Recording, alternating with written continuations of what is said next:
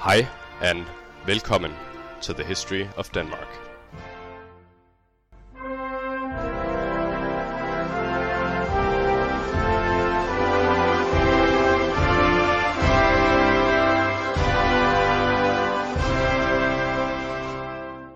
Episode 21. The Brink. Hello everyone. First of all, I encourage you to check out the History of Germany podcast. The host, Travis, recently let me come on as a guest to record an episode on the Dannevirke fortification, our favorite defensive structure here on the History of Denmark. We talked at length about early Danish history, the duchies of Schleswig and Holstein and their messy legal status, the border between Denmark and Germany, and of course the Second Schleswig War in 1864, in which the Dannevirke played a major role. The episode turned out really well, and I hope you will enjoy listening to it as much as I did recording it. I believe it will be available this weekend. Last time we covered the second half of the reign of Christian IV, focusing especially on the 30 Years' War. We ended by looking at his reign as a whole, the state Denmark was in once his 60-year reign came to an end, and his legacy throughout the ages. Today, after saying goodbye to the old king, we will transition into the reign of Frederick III, who will start off as a severely restricted monarch, and then lead Denmark in a time where its independence would hang in the balance. We left off in 1648, right at the end of the 30 Years' War. Denmark had, in the end, lost to Sweden, and harsh terms had been applied to them. For instance, they were forced to cede strategic islands in the Baltic Sea, as well as the province of Halland, breaking the Danish stronghold on the Sound. The final task for Christian IV would be to secure his succession, as his longtime heir, his eldest son Christian, had passed away in 1647. We should remind ourselves that Denmark was an elective kingdom, where the nobility elected the king in return for him signing a royal charter, which gave them certain concessions. Depending on the balance of power between the nobility and the king, this charter could be more or less restrictive, as we have seen. The military defeats of Christian IV, combined with the sudden urgency for a new heir to be approved before the king passed away, led to the nobles of the Danish council having an unusually strong position from which to negotiate at this point. A central character in the negotiations, and in this episode in general, is Corfitz Ulfeldt, who held the office of Rigshovmester, which roughly translates to Royal Courtmaster. This was the most senior civil servant in the realm, and the person in this position was usually governor of Copenhagen at the same time. Corfitz Ulfeldt had been born in 1606 as the seventh of 17 children and the son of a trusted advisor to King Christian IV. He had studied in France, learning many languages and skills which he would later put into use as a diplomat for Denmark. He was often described as a cynical and skeptical person, but he could also be elegant, and he used his intellect to impress the upper-class citizens of Europe. Beneath the surface, though, he was deeply vain and extremely ambitious, as we shall see. When Ulfeldt returned to Denmark at the age of 23, he was betrothed to the king's 9-year-old daughter, Leonora Christina. The marriage agreement was a bit strange, as Corfitz was not yet that important of a noble, but it was possibly the result of his father's closeness with the king, or the impression the young man made on Christian IV. It was the strategy in general for the king to marry off his daughters to the nobles of the realm, in the hopes of building a coalition of son-in-laws who would support him in the Danish council. Because of his bride-to-be's young age, the marriage would not be taking place anytime soon, so Corfitz Ulfeldt next focused on advancing his career.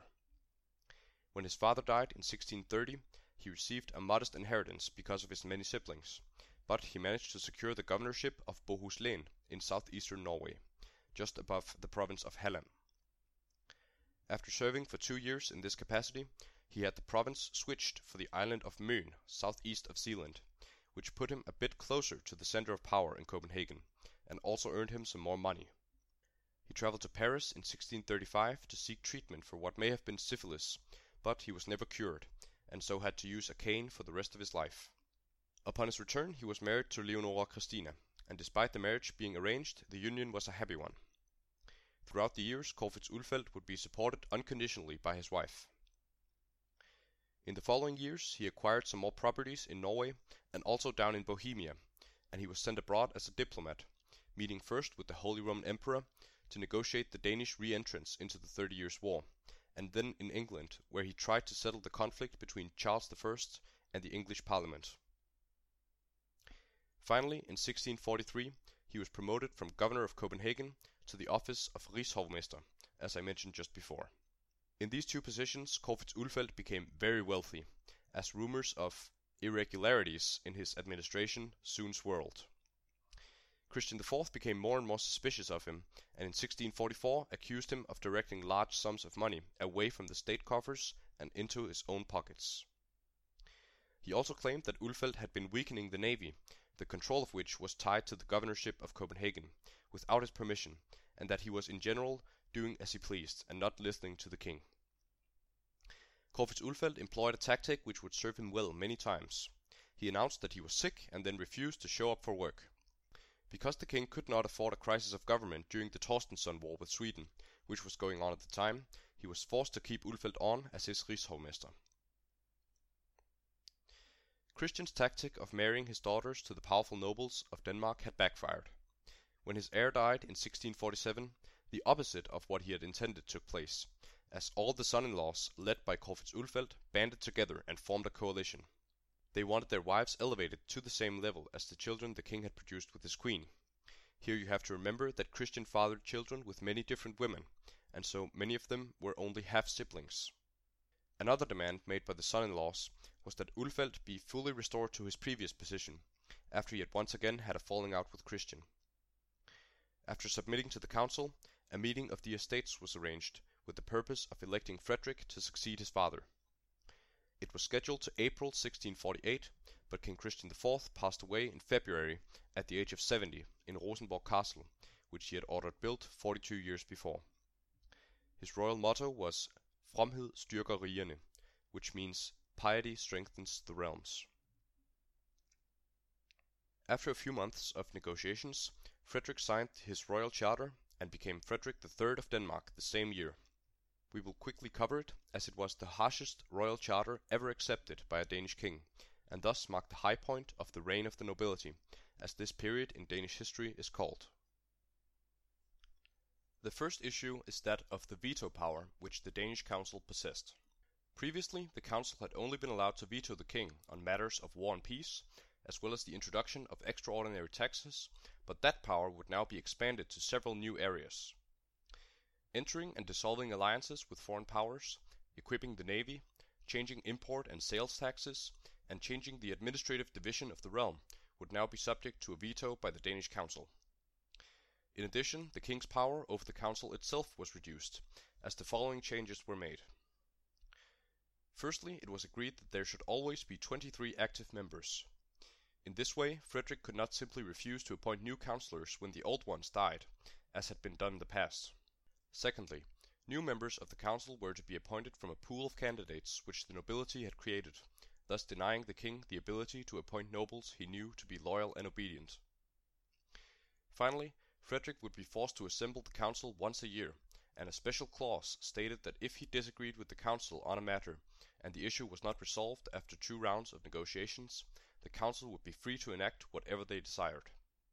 With all of this ground covered, the background to Corfitz-Ulfeldt and his position in Danish politics, as well as the harsh royal charter signed by Frederick III, we are ready to move forward from the new king's coronation.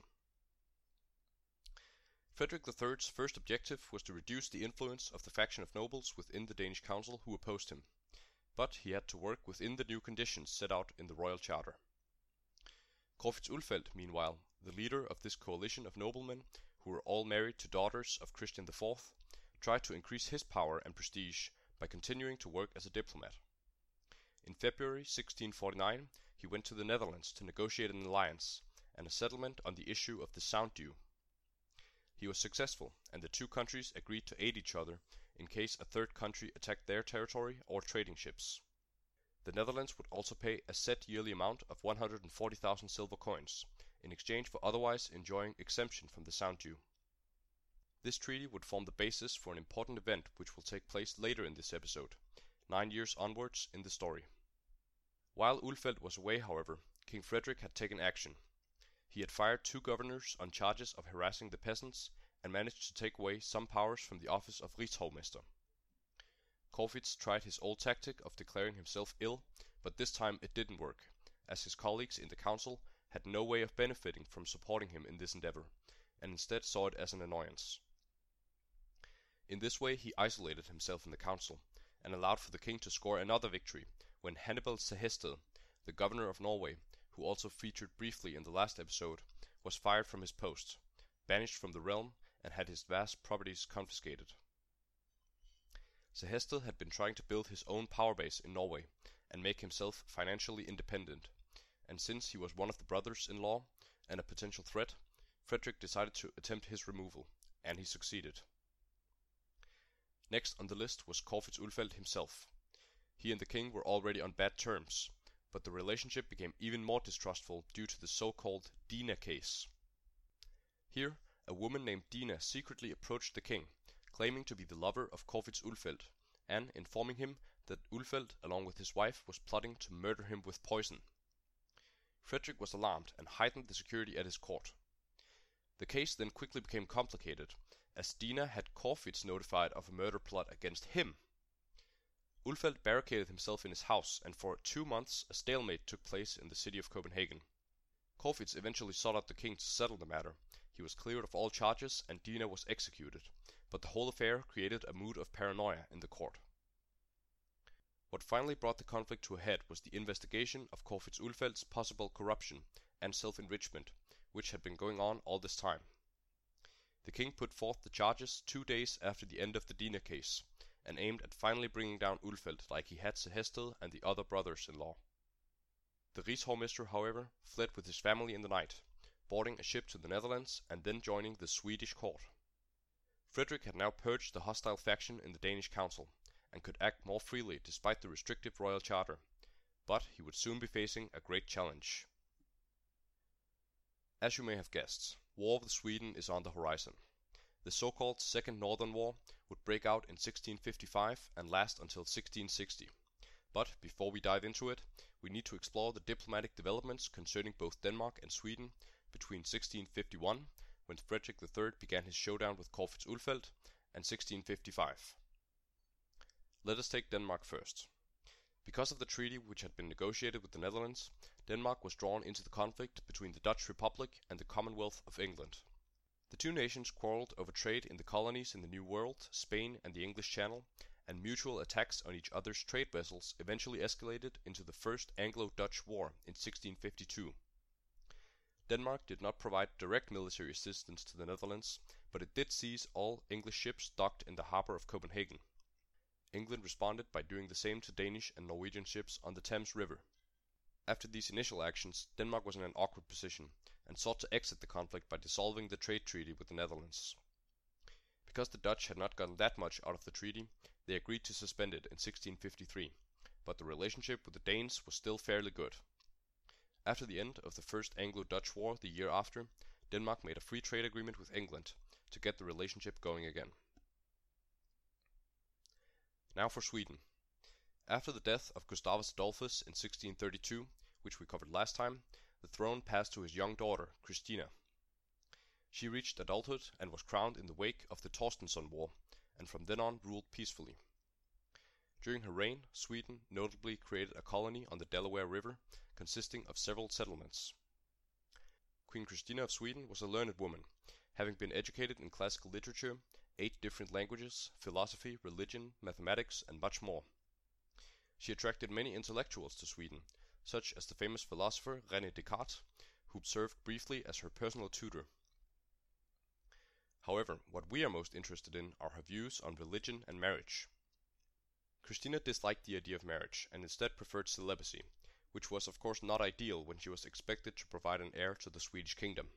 From an early age she had been engaged to her cousin Charles, but in 1649 she announced her intention not to marry, and instead make Charles her heir.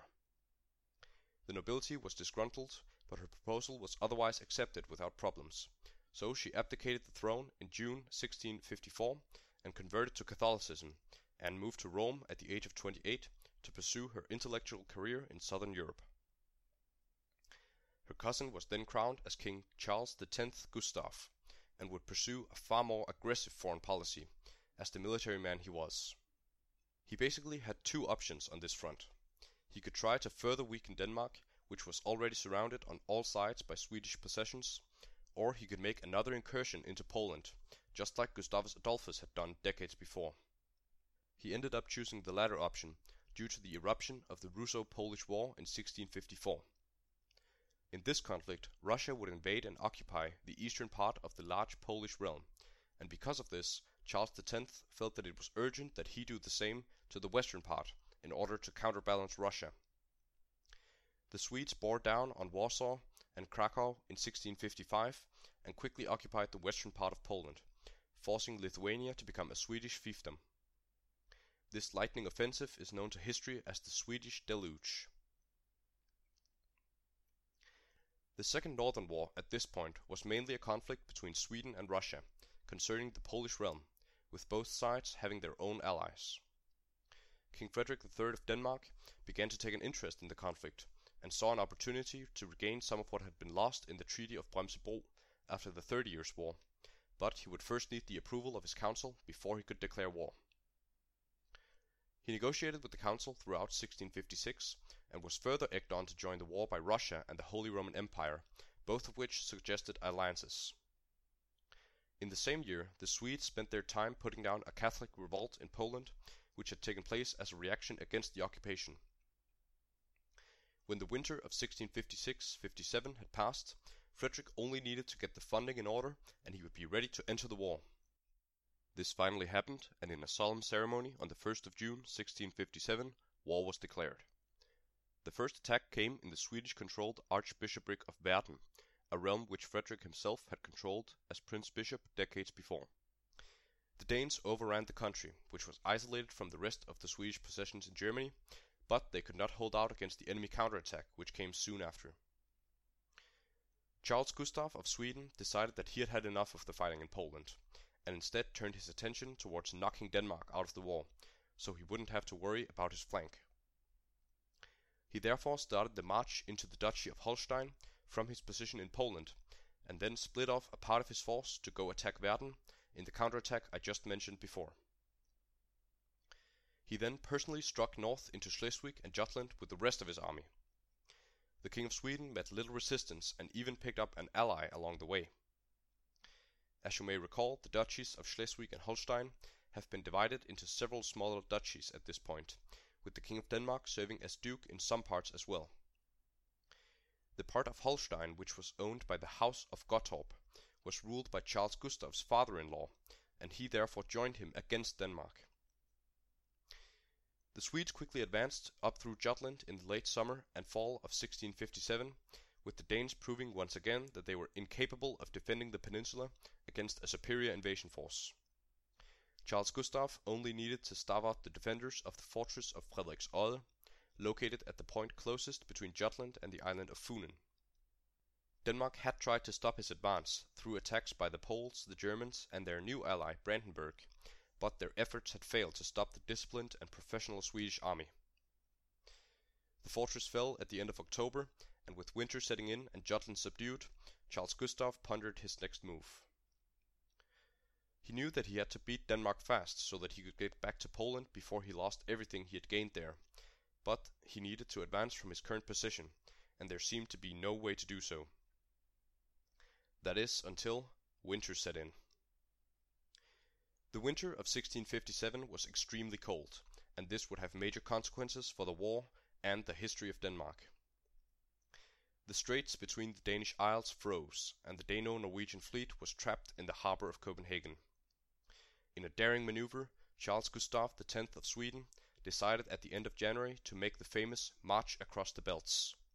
He took 7,000 of his best troops and crossed over the ice from Jutland to Funen, which he proceeded to conquer in just a few days. He then went southeast and crossed the ice once more, where the straits are the shortest. If you're having trouble following the geography here, I've put up a rudimentary map of the path of the Swedish army in 1657 and 1658, so that you can see what I'm talking about. Anyway, the King of Sweden was now on Lolland, one of the two large islands south of Zealand, and he quickly continued north, now fast approaching Copenhagen. The Danes were completely floored by this attack, and King Frederick scrambled to send diplomats to negotiate a peace treaty with the invaders. The two parties met in Roskilde, around 30 kilometers west of the capital, to see if the total subjugation of Denmark could be avoided. Acting as one of the main negotiators for the King of Sweden was Corfitz Ulfeldt, who had by now become a close confidant of Charles Gustaf. Ulfeldt had been lobbying for the king to attack Denmark for years, so that he could regain his confiscated property, and had gone so far as to partly finance the campaign, as well as personally accompanying the Swedish army on their march. The initial Swedish terms of the infamous Treaty of Roskilde were absolutely crushing for Denmark. Not only would the Treaty of Brömsebro be confirmed, but in terms of territory, the Danes would also be required to hand over Scania, Halland, Blekinge, the island of Bornholm, as well as the Norwegian provinces of Bohuslän and Trondheim. In addition to this, Denmark would have to pay 1 million silver coins in war reparations, hand over 12 outfitted warships, forbid ships hostile to Sweden from sailing in Danish waters, enter into an alliance with Sweden, and refrain from making alliances with the enemies of Sweden, and finally return all property to Corfitz Ulfeldt. The final terms, which were agreed upon on the 26th of February 1658, were a bit different, but still very unfavorable to the Danes. The only thing that had changed was that the war reparations and warships were replaced by 2,000 cavalry, which were to be handed over instead, and Denmark also had to supply the Swedish army until the 2nd of May that year, until which they were allowed to stay in the country. The negotiations about an alliance between Denmark and Sweden continued through the spring and summer of 1658, even after the occupying forces left Zealand in May. The Swedish king's father-in-law, one of the dukes, capitalized on the state of affairs to have his part of the Duchy of Holstein made independent from Denmark, after which he entered into an alliance with Sweden.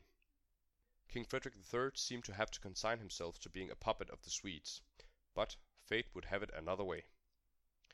The negotiations between the two countries broke down in August, as Denmark had not supplied the Swedes as agreed upon, and because the 2,000 cavalry that had been handed over deserted back to the Danes. Charles Gustaf of Sweden decided to once and for all finish off Little Brother, as he had nicknamed Denmark. His fleet set out from Kiel in Germany and resumed the occupation of Zealand with an army 10,000 strong. The Danish army fortified itself in Copenhagen, which was at this point the only remaining holdout for the King of Denmark. Kronborg Castle in the north had also fallen, so everything now depended on the capital, which was about to endure a months-long siege. Denmark was on the brink of collapse, but all hope was not lost. In October, a Dutch fleet broke through the Swedish naval blockade of the Sound and came to the aid of Copenhagen, bolstering the number of the defenders by 2,000. The Netherlands had, on the basis of the original treaty signed 9 years before, decided to help Denmark in its hour of need, due to fear of the power Sweden would acquire if it won the war. In addition, the Swedes were losing on other fronts around this time. They were kicked out of Trondheim province in Norway, and the island of Bornholm freed itself by killing the Swedish commander there and routing the troops. In Jutland, German and Polish troops retook the fortress of Frederiksøy and eventually liberated the entire peninsula, while in Scania and southern Zealand, a pro-Danish guerrilla group called the Snaphaner made life miserable for the Swedes. Faced with these setbacks, King Charles Gustaf of Sweden decided, in the daring manner which seems to be typical of him, to try and win a decisive battle at Copenhagen to finally win the war. Inside the city, morale was better than it had been back in the beginning of fall, but conditions were still bad. The besiegers had cut the external water supply, and so the citizens of Copenhagen had to rely on water pumps and wells inside the city to meet their needs. The city had around 29,000 inhabitants at this point, and the defenders numbered roughly 10,000, equal in size to the Swedish force on the other side of the ramparts. However, only 3,000 were professional soldiers, 3,500 were militiamen, and 2,000 were Dutch sailors, as we mentioned earlier. The rest were raw recruits. Students, craftsmen, and merchants all signed up to defend their city. One big advantage the defenders had, though, was their spy network, which gave them information about the Swedish plans at regular intervals. This meant that when Charles Gustaf decided to storm the city in the beginning of February, the people inside knew it was coming. So it happened that on the night between the 10th and 11th of February 1659, the Swedish army launched the assault on Copenhagen, the outcome of which would determine whether Denmark was to remain independent or effectively become a Swedish puppet state. The main attack came at Christianshavn, the fortified merchant city constructed by Christian IV. The defenders had acquired a big advantage in that they knew from a previous attack, where they had captured a pontoon bridge, how long these bridges were, and so they had widened the moats in front of the ramparts. This made it difficult for the Swedes to traverse the moats, and combined with their tight formations, it made them easy targets for the Danish shooters. The first attack at Christianshavn was beaten back, but several attacks followed throughout the night, and the Swedes almost broke through in the eastern part of the city, but an ambush forced them to withdraw. Finally, at 5 in the morning, the Swedish army gave up and retreated. They had taken 1,700 casualties, at least 600 of which were killed, although many bodies probably disappeared in the moats. The defenders had only suffered between 15 and 30 killed and wounded, so the result was a big victory for Denmark, which came at a point when a victory was sorely needed. The assault on Copenhagen became a turning point in the war. Although the siege continued, the defenders were energized and managed to hold out until July, when the Dutch fleet broke through once more and delivered supplies to the now starving inhabitants. Meanwhile, peace negotiations had been initiated in The Hague by France, England and the Netherlands, who wanted to use the Treaty of Roskilde as the basis for an agreement, although without the clause that barred the sound from anti-Swedish ships. Both Denmark and Sweden initially refused the Hague negotiations, but after direct talks between them failed, Frederick III relented and agreed to the terms. Because Charles Gustaf would still not come to the negotiating table, the Hague parties decided to use force against him. Throughout 1659, the Netherlands, Denmark and Austria banded together and moved the fighting to Funen, which was still under Swedish control, and worked towards dislodging the occupying army. It took almost the whole year, but on the 14th of November, the Allied forces won a decisive victory at Nyborg, killing and capturing several thousand Swedes. This final battle of the war so damaged the Swedish army that it was now unable to keep up the occupation, and Carl Gustaf sailed home to Sweden with the rest of his forces. Peace would only come in the spring of 1660, after the King of Sweden died of a cold, which developed into pneumonia at the age of 37. Finally, the Swedes came to the negotiating table and accepted the modified Treaty of Roskilde, which let Denmark have Trondheim and Bornholm, but ceded the provinces of Scania, Halland, Blekinge and Bohuslän. This was crushing for Denmark. Malmö, located in Scania, was the second largest city in the realm at this time, and vital to controlling the Sound. The Treaty of Roskilde, which ended the Second Northern War, established the borders between Denmark, Sweden and Norway, which exist to this day, and for that reason is very important to the history of Denmark. Another detail to note is that the Gottorps of Holstein managed to gain independence for the part of their domains located in Holstein.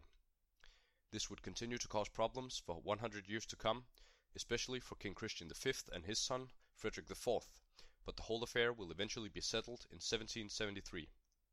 For now though, Denmark had come back from the brink of destruction.